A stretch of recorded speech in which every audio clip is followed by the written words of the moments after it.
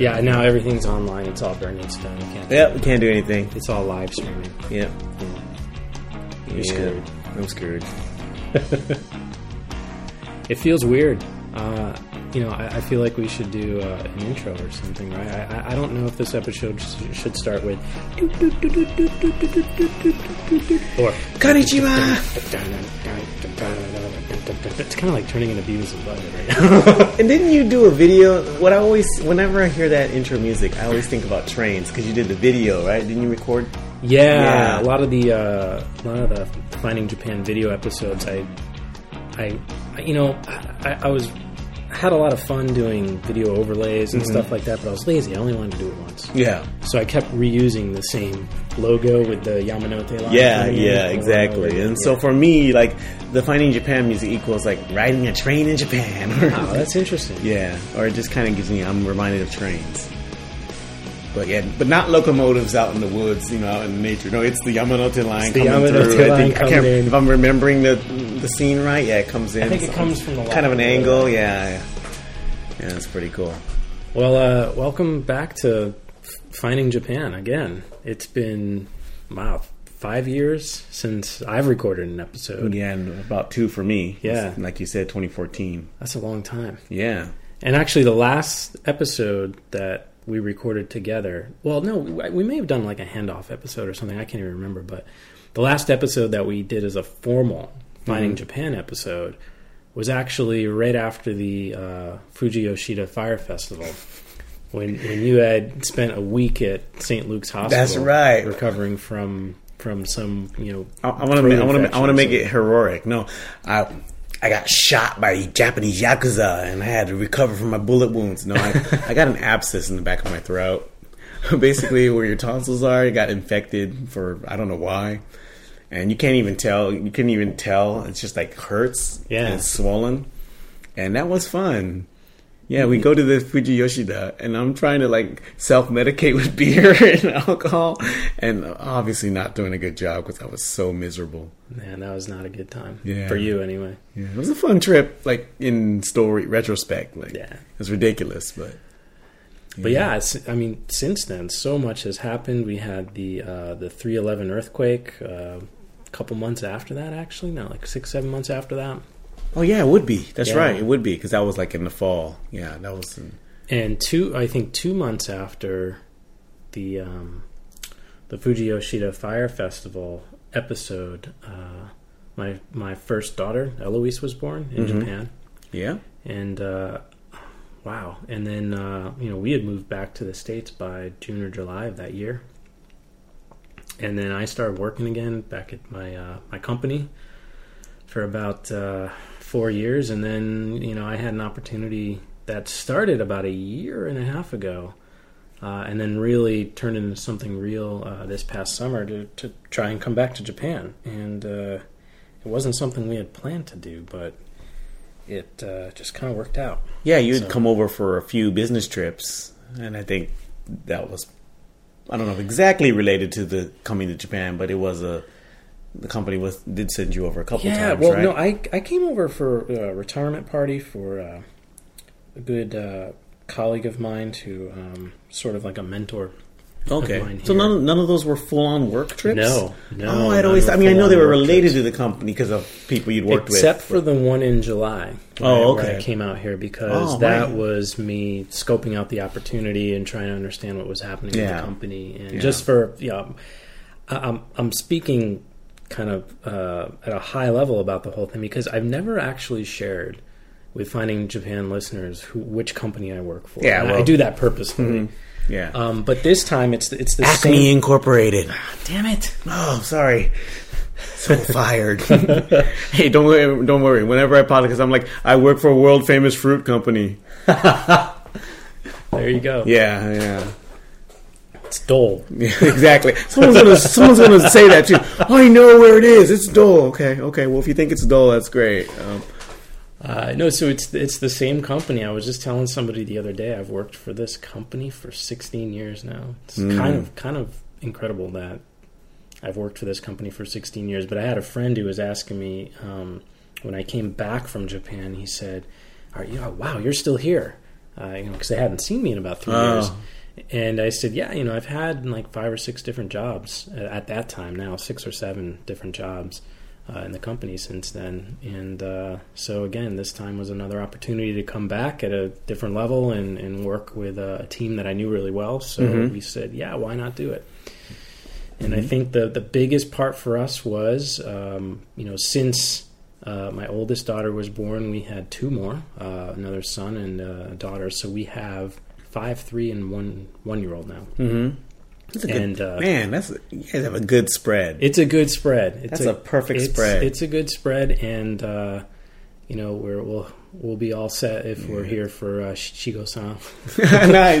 Nice. That's going to be awesome. So I don't know if people know what Shichigo-san is. So good point. Yeah. So Shichigo-san is basically, it celebrates like kids turning a certain age to celebrate their good health and the fact that they've made it to that age and to wish them good fortune. I'm not really good with the way it works is that girls actually get to celebrate it twice. They get to celebrate at age 3 and age 7. I thought it was the other way around. Really? Boys only get it at 5. Okay, so we're actually going to be like the sexes will be completely opposite for us. Yeah, and so actually, if you might have already missed. Yeah, no, you didn't. Let's see. Ellie will be able to get it when she's 7. Yeah, so we'll actually be all set up then. And then Isaac will be 5 and Amelia will be 3. Mm-hmm. So it'll be perfect. Do you get like a prize for that in Japan if you like line it up perfectly? Wouldn't that be awesome? A little like not bingo, but like Shichigo-san. You get like a so just for people who don't know, Shichigo-san basically means 753. I think we've been saying that, and maybe if people don't know Japanese, they're like, so 753. So it's the ages that you celebrate the kids. It's based off a Shinto tradition. So Japan is largely, although a lot of people claim Japan is non-religious, there's 2 traditional religions. One is a native Japanese religion called Shinto, which is a multi-deistic or multiple gods, kind of similar to religions like I think Hindu has multiple gods. The Greek, classic, what we call mythologies now, but at the time that was religion for people. So those it's a multiple god, very local too. Yeah, and very nature based and a little bit shamanistic. For controversy, it could be very similar to the religions that Christianity supplanted when it came into the various parts of the Middle East. The original reason why we celebrate Christmas on the day we do is it was originally Saturnalia or some kind of more local. Right, it was a pagan holiday. Pagan. There we go. Paganism. So think of Shinto as Japan's paganism. And the whole bringing in the Christmas tree was to try to get rid of death, right? Yeah. During the winter. A lot of really old churches in Rome are actually originally pagan temples, and then they're just built over. When you come over and when the new boss is in town, you try to accommodate the old stuff so people don't get so shocked, and then you take over. But okay, religious commentary aside, the idea with Shichigo-san is that what happens is girls and boys are dressed in traditional. I have photos in my house, me and my brother both when we were 5. So we're dressed in hakama, which I think Westerners, it's just style of kimono. So really, really samurai looking, pretty nice, like full on kimono. It's pretty badass looking. The hakama is actually the bottom skirt part, and I don't know if the top has a separate name, but it's the whole thing. It has like the sweeping shoulders. The sweeping shoulders, the broad shoulders, and it kind of comes down like a vest, and then it's obviously ties. When you're a 5-year-old, you feel like freaking Superman. When you it's great. It's great. It's really cool. And then you're like, where's my sword? You carry a special bag that has, I think, like long candy. This long Japanese traditional candy because it signifies long life, to wish you long life. And you hold that in your bag in one hand, and I think on the other hand you hold a fan or something, and they take a picture of you. It's interesting. The photo, both mine and my brother's photos are up. And I'm like, kind of like, look, expression on my face. And my brother looks like he's going to freaking win a war. He's like, I know that doesn't come across in podcasts, but he's got like a mean, like I'm game face on. And I'm just like, It's so funny, like our personality difference. Just to let you guys know, like my brother's job is like, he coordinates like the largest martial arts school. He's like the head recruiter for the largest martial arts school in Seattle. Like, yeah. So he went that way, and I'm like, nerdy, so you can see the difference there. But it's interesting. So and then on that day or around the celebration, you take your kid to a Shinto shrine. They get kind of blessed and wished good luck, and it's kind of the health and prosperity and happiness, and it's for kids. It's wonderful. It's cute. So we will hopefully, if we're here, get to participate in Shichigo-san, but not sure yet. We're only here at this point, committed through I think the end of next year. Oh, okay. So that'll be like right at the edge. Oh, yeah. So we'll see what happens. But so that's been I think the biggest change. Having the 3 kids and coming back to Japan quite unexpectedly. It did happen quite fast. But I think we're happy to be here. It's a little different this time than last time. Last time we actually lived in a high rise. Mm-hmm. So actually on the day of the earthquake, our elevators stopped working. Because actually I think the elevators worked, but they wouldn't let people in them until they recertified them. Mm-hmm. So they have to have somebody come in and take a look at it. And they do stop automatically on their own. They lock up. So they do. And we lived on the 43rd floor. That's right. You guys lived in ridiculous. Yeah. Oh, I have a photo that's almost similar to the. And I thought about this. It's almost similar to Bill Murray sitting on the couch, sitting on the bed, in Finding in Lost in Translation. So I that trip where I didn't feel that good though. I did. Did you take a selfie? Yeah, I did. Sitting there with the lights in the back. Yeah, I think I did. Awesome. It's somewhere. It's sitting around somewhere. Either it was that trip or it was another. I went up. That was not my only time to go up to visit you guys. So you were. I came up 2 or 3 times. So it may have been one of the other times, but I do remember taking some photo and thinking about, not completely mimicking, but thinking about the Lost in Translation. Yeah, we had a great view there. It was an amazing place. It was in a place called Kachidoki, which is. If you're in Tokyo Station and you go east, you end up walking through Ginza, and then you go through the Tsukiji Fish Market, and then if you keep going, you start heading into the reclaimed land. Yeah, you'll cross a bridge once because it's reclaimed land. We were in the first set of peninsulas that are in that reclaimed land. So the cool part about it was on the bay, and you had great views. We faced north, so we could see all of the Sumida River. Mm-hmm. And we could see Skytree being built. It was still being built at the time. Time. And then we had a great terrace on the back, so we could see the Tokyo Bay fireworks. Mm-hmm. Like right. And also from the angle, right? The main view was out north, but I think you can get onto the west side. And can you see Mount Fuji? Yes. Yeah. We had like a little porch. Yeah. And that right near that Kachidoki neighborhood is Tsukishima. Right, just north of it was and Tsukishima. Really famous for monjayaki, which is a kind of it's always hard to. You can describe it in a bad way because it initially it's kind of soupy and weird looking and it's like a soupy pancake you scrape off a griddle and eat right off the griddle. And it's really good, and it's. If you just go by a bad description of it, it could turn you off. But the minute you eat it, it's great. It's so good. So we lived in the high rise last time, and now we live in an actual house. It's a 2-story house, and it's in a pretty nice neighborhood in Shibuya-ku. And it's about a 15-minute walk to Shibuya Station, and then maybe like a 5-minute walk to the subway. Mm-hmm. So it's a good spot. Famous neighbors, won't say, because then that might give away the location more than.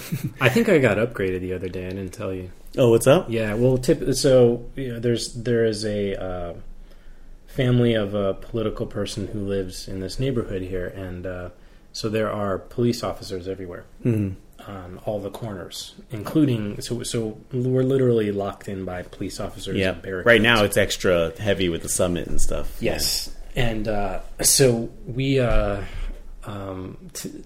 it's not uncommon. Maybe it happens twice a month where we'll be stopped.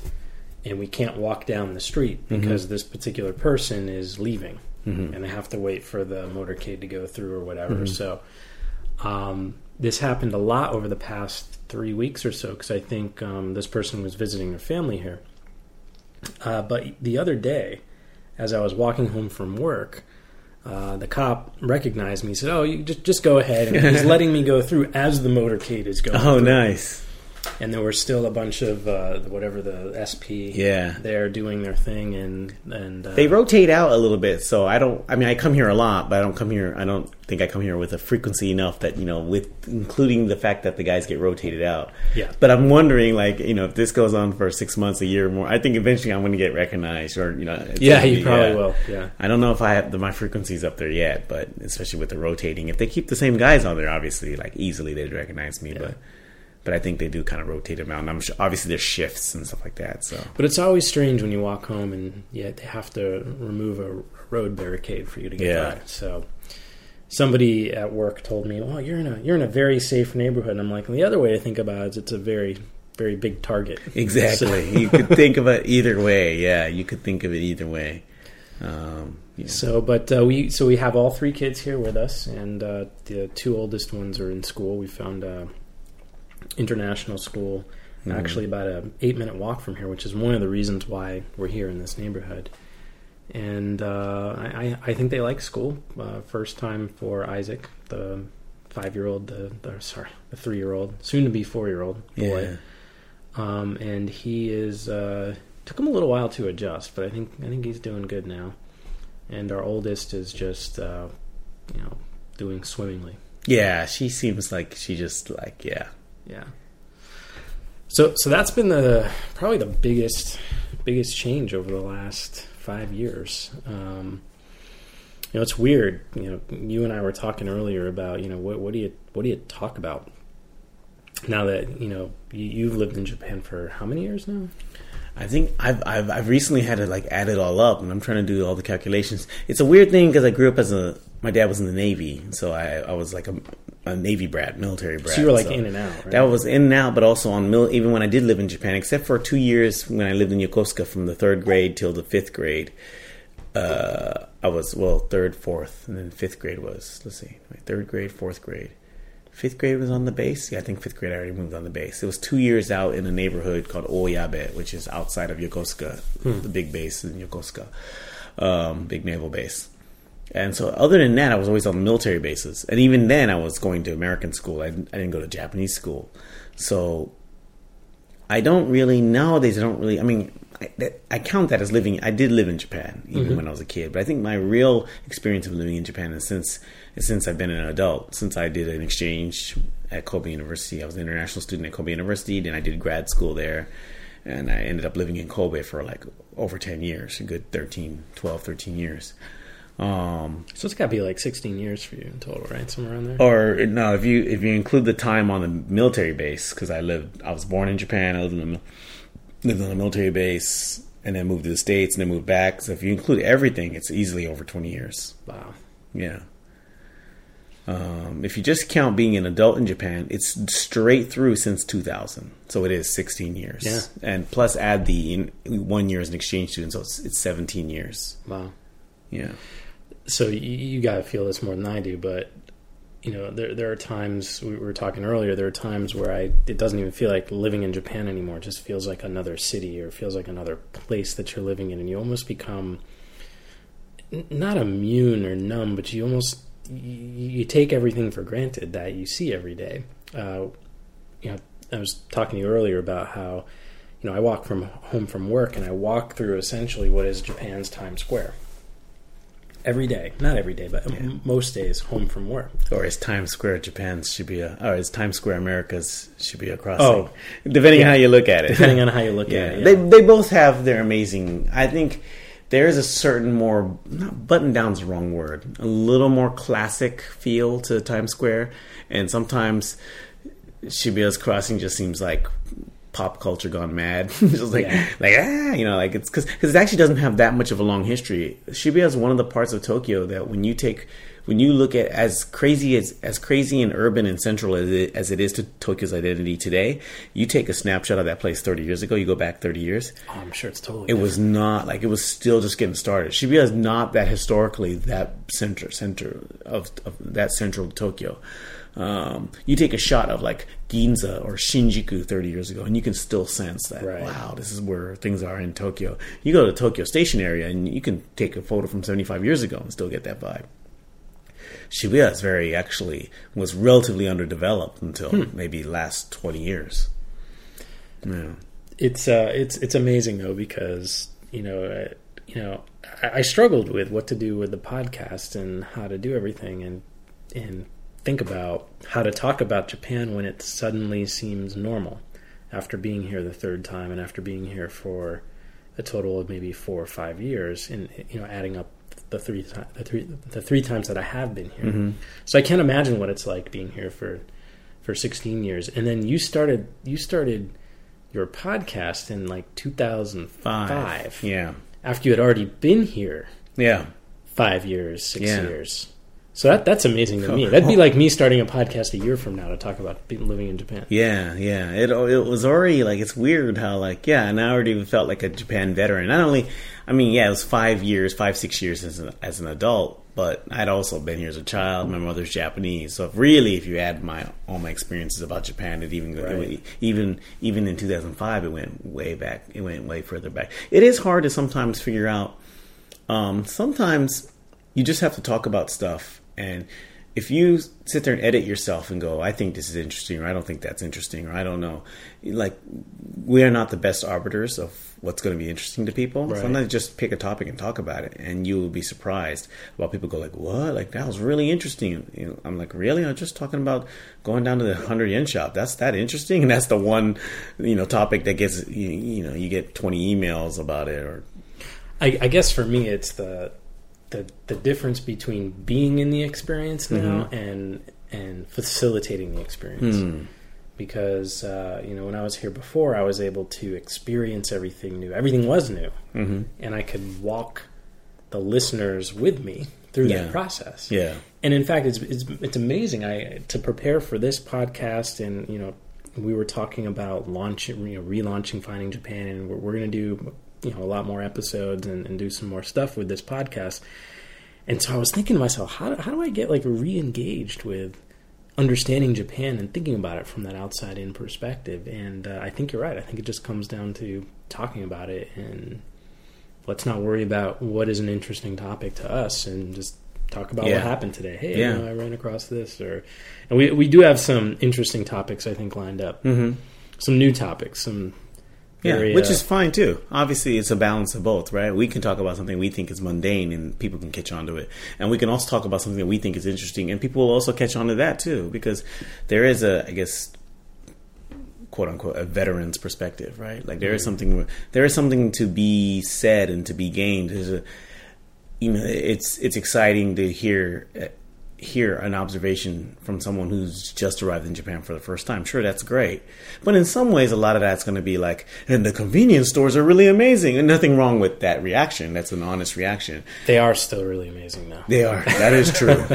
But there's also something to be said about our deeper take, or even you can even use the negative word slightly jaded take. I don't think we're jaded, but you know what I mean? Like maybe a veteran's take, or a little bit, in the trenches take is a better way to put it. Jaded kind of makes it sound negative, but I think the one thing that I might try to talk a little more about is I think, let me back up. I think before I was more interested in the superficial culture of Japan and kind of the pop culture. Oh wow, this is weird. This part is different. Or the classic, or the classic traditional culture. The obvious, Yeah, and I think what I'm finding more interesting now in my day-to-day work are some of the challenges that I'm discovering working in a Japanese company, working with Japanese people in the role that I have now, and coming across different challenges that I never thought I would have in any workplace environment, and trying to figure out how to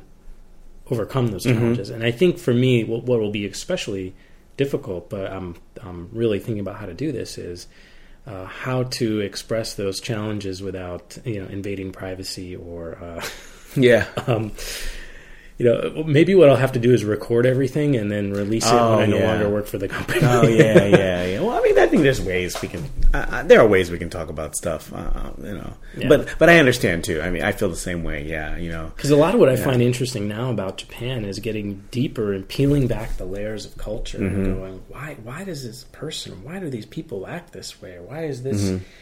Or having revelations about wow, I never realized that people valuing showing up much more than contributing, or people valuing the ability to follow process, and be a stalwart, even if it means we're not moving things forward, because that's more valuable to them culturally than really trying to disrupt things. But I think what you'll see when you go back into your own culture is you'll start each culture has its, I think, strengths and weaknesses is maybe a little bit of a unfair way to put it, but it's I guess strengths and weaknesses. So when you go back into your own culture, the things that there are things, obviously those things that you pointed out in the Japanese culture, and you wonder why is that valued more, and at the time that seems like deficiencies or kind of difficulties or challenges, and then you'll go back into your own culture and be like, really? Back in Japan, this would have been done in a minute like that. You'll find the strengths of the other culture, and you'll be like, how many times do you need to be late to a meeting for like someone needs to tell you like get on it? Like, do you not understand that you need to be quiet right here now, or you need to pick up on the vibe here and not just express your opinion and be like, I'm an individual. That's lovely, but maybe you need to act grown. I think it's gonna go both ways. Right here, you can get frustrated about certain things, or like, come on, initiative, or sometimes let's not just be slaves to the system or to the structure. But on the other hand, it's like, okay, it's not cowboy time. Like when I feel like a corporate ping pong ball sometimes, culturally, right? Because I've moved between this culture and the U.S. culture and the work environment 3 times each way over the last 6 years, 5 years, no, 7 years. Well, yeah. If you take it as a whole span, maybe even a little bit longer than that. And so I sort of feel like every time I'm a little less on the extreme, and which is value add. It's going to be very valuable for you. Well, I hope so. We'll see. Yeah, I think it'll be very valuable for you, and you'll be able to contribute that. That's going to be an amazing thing. Yeah, some of it will obviously be confusing, and sometimes it's hard. It can. I've started bowing at cars again when crossing the street. Yeah, I remember that was a hard habit to break when I got back to the U.S. I have so many friends, and they go back to home country, and they do things like when they talk on the phone, bow on the phone, or accidentally cut someone off on the road while they're driving and do the little chopped hand. There's a hand that you bring up just for the visual. Yeah, it looks like a little mini karate chop, but it's kind of saying sorry. It's kind of like halfway between a karate chop and a salute. Yeah. Yeah, I'm sorry. And as you do it, you kind of bow your head down too. It's a way of saying sorry non-verbally that Japanese use a lot. It connects to the Japanese word sumimasen, which translates to excuse me or my bad, or kind of right. Yeah. So that's the big update. I mean, there's a lot shoved into that 20 minutes of here's what's happened, but yeah. I mean, I think having kids was a big change. But it's also so exciting. I love seeing them navigate. They're doing the way they navigate, and their own little adventure as they navigate through. Especially for Ellie and Isaac. Just seeing them just do their thing. And what was really cool to see is so Ellie, my oldest daughter Eloise, we call her Ellie. Ellie had always known that she was born in Japan ever since she could articulate it, and so for her to come back was, I think, a little exciting for her because she always wondered what it would be like, or where did she come from. But what was more interesting and unexpected was Isaac, my son. When he came here, it took him about, a week or two to realize that there were 2 languages being spoken. Yeah. And so at the first week or two, he was just wide-eyed, looking at everything, just trying to figure out what the heck is going on. And then he quickly reverted to, once he heard Japanese or saw anybody that looked like Japanese, who totally disengaged. Even if Japanese people would come up to them, he would either completely ignore them or turn away. So he was sort of in shock. And then it was maybe 2 months later, where I think we were out to dinner, or we were on the train or something, and he heard me speak Japanese. And then he said, well, wait a second. And then he put it together and he said, well, wait, you can learn to speak this language? It's not something that is just immediately sort of out-group. Oh, nice. Yeah. And from that point forward, he would always ask me questions. Well, how do you say this in Japanese? How do you say that? And then that was the turning point for him, I think, with engaging with Japan. And not that he's super excited all the time to be here, but at least he's tolerant of it, and he is used to kind of the norms of walking around and things that, standing on the left side of the escalator, whereas before he just wanted to do whatever that's just a quirky Tokyo thing. Yeah.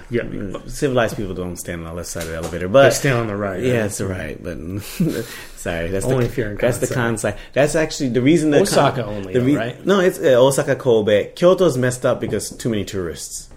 So tourists don't do anything anyway. Yeah, or even tourists from other parts of Japan, and so in Kyoto, it's messed up. Kyoto, like I think that you can see like the original Kansai people that like they'll go to get on the escalator and they're gonna go onto the right side and they look up and they see this whole line of tourists on the left side and they're like, okay, I give up. And then you just see like put their head down and kind of go over to the left side and just like stand on the left side of the elevator, escalator. And just maybe people don't even know what the heck we're talking about in Japan. At least in we're just talking about Tokyo and Kansai.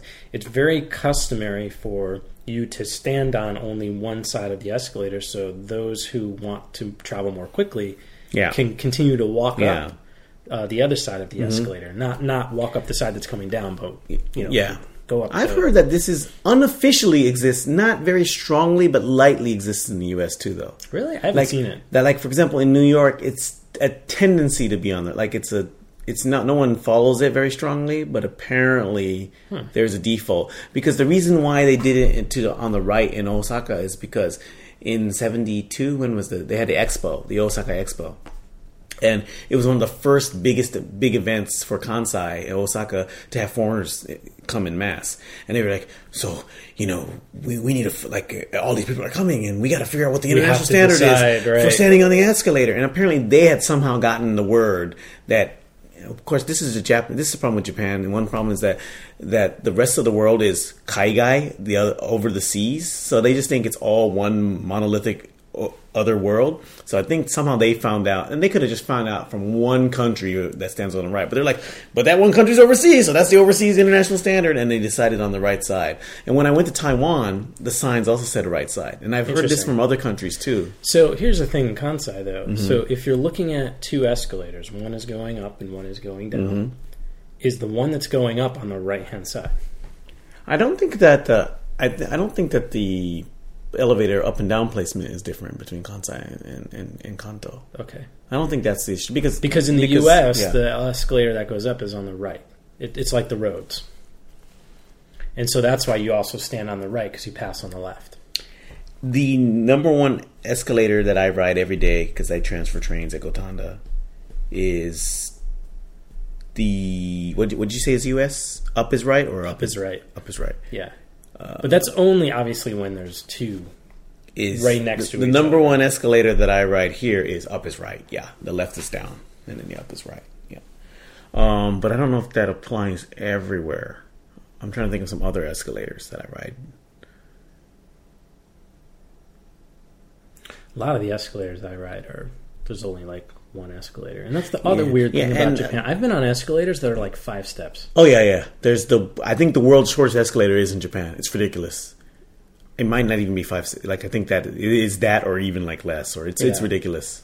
And it's preceded by like 8 steps. Do you remember where you rode that? No. Was that in Kanto or in Kansai? It was in Kanto. It wasn't in Kansai. Something had told me something made me thought that the world's shortest escalator there was like a news article about it. I thought it was in Osaka somewhere, but I'm sure it could be just the shortest one. What's amazing to me about the short escalator I did ride though is that to get to the escalator you have to walk up 8 steps and then it's flat. And then there's it's like 5 or 6 steps escalator. Yeah. And then it's flat again. They've gotten better about it, but Japanese public places used to be a nightmare for anybody who had any kind of disability. Or even, and by disability I mean you're old and you need a cane. That's the level, how bad it was. That even that level would have been. I remember traveling in stations and stuff with my grandmother who didn't need a cane to get around, but was a grandma. And she, and it was just like really, it's like 2 steps in a place that could just be gradient. You get to revisit that when you have kids in Tokyo. Oh yeah, because if you have a stroller, and Shibuya Station's actually quite bad. You really have to know where the elevators are, and they're always not. They're not always in convenient locations. Shibuya Station is also going through. They're shifting the whole station over south, right? Yeah, south. So there is a lot of thing where they're totally shifting the station over and totally redeveloping that whole area. So who knows what it'll be like in 5 years? It is still crazy whether it's developed or not, whether it's redeveloped or not. The way they do that kind of stuff can be kind of ridiculous, but. Although in the old days, man, it used to be really bad. Bad bathrooms, man. You go into a public restroom and there would just be these 2 steps just to get, for no reason. Like, what is this to do with sewage and piping? You couldn't build it at the same level as the rest. Like, there's no reason. And if you don't have that problem, you don't think about it. But I'm trying to think. My grandmother was one, and I think going around with a friend or seeing somebody was trying to get in the bathroom, I'm like. And this is the day before they had like proper, like now a lot of places have the handicap bathroom, right? Very prominently. But at the time, I'm just like, really, this is horrible. For all of those bad things or inconvenient things, I mean, Tokyo, especially this area, if you don't have a car and you have kids, it is such an easy area to live in.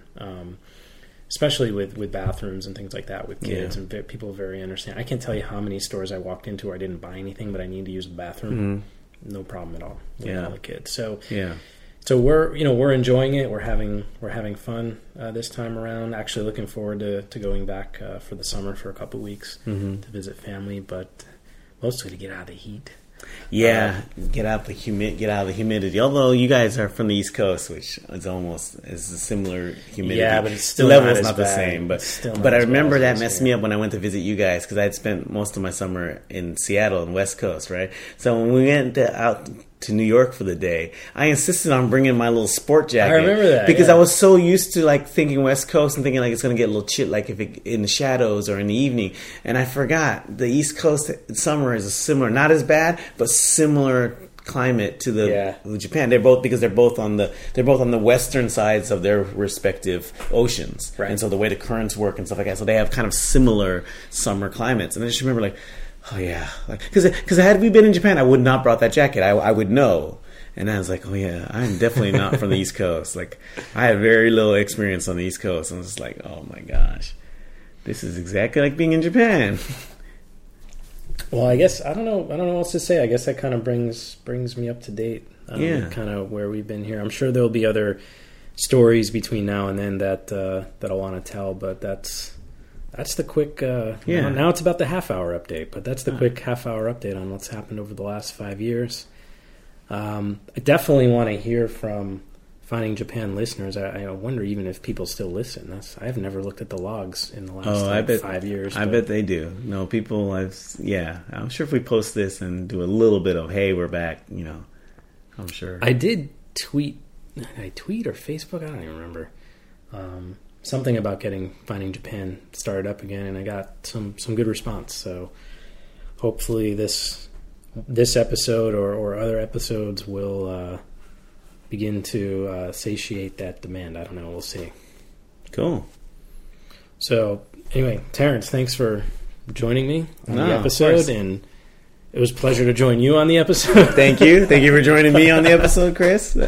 Yeah.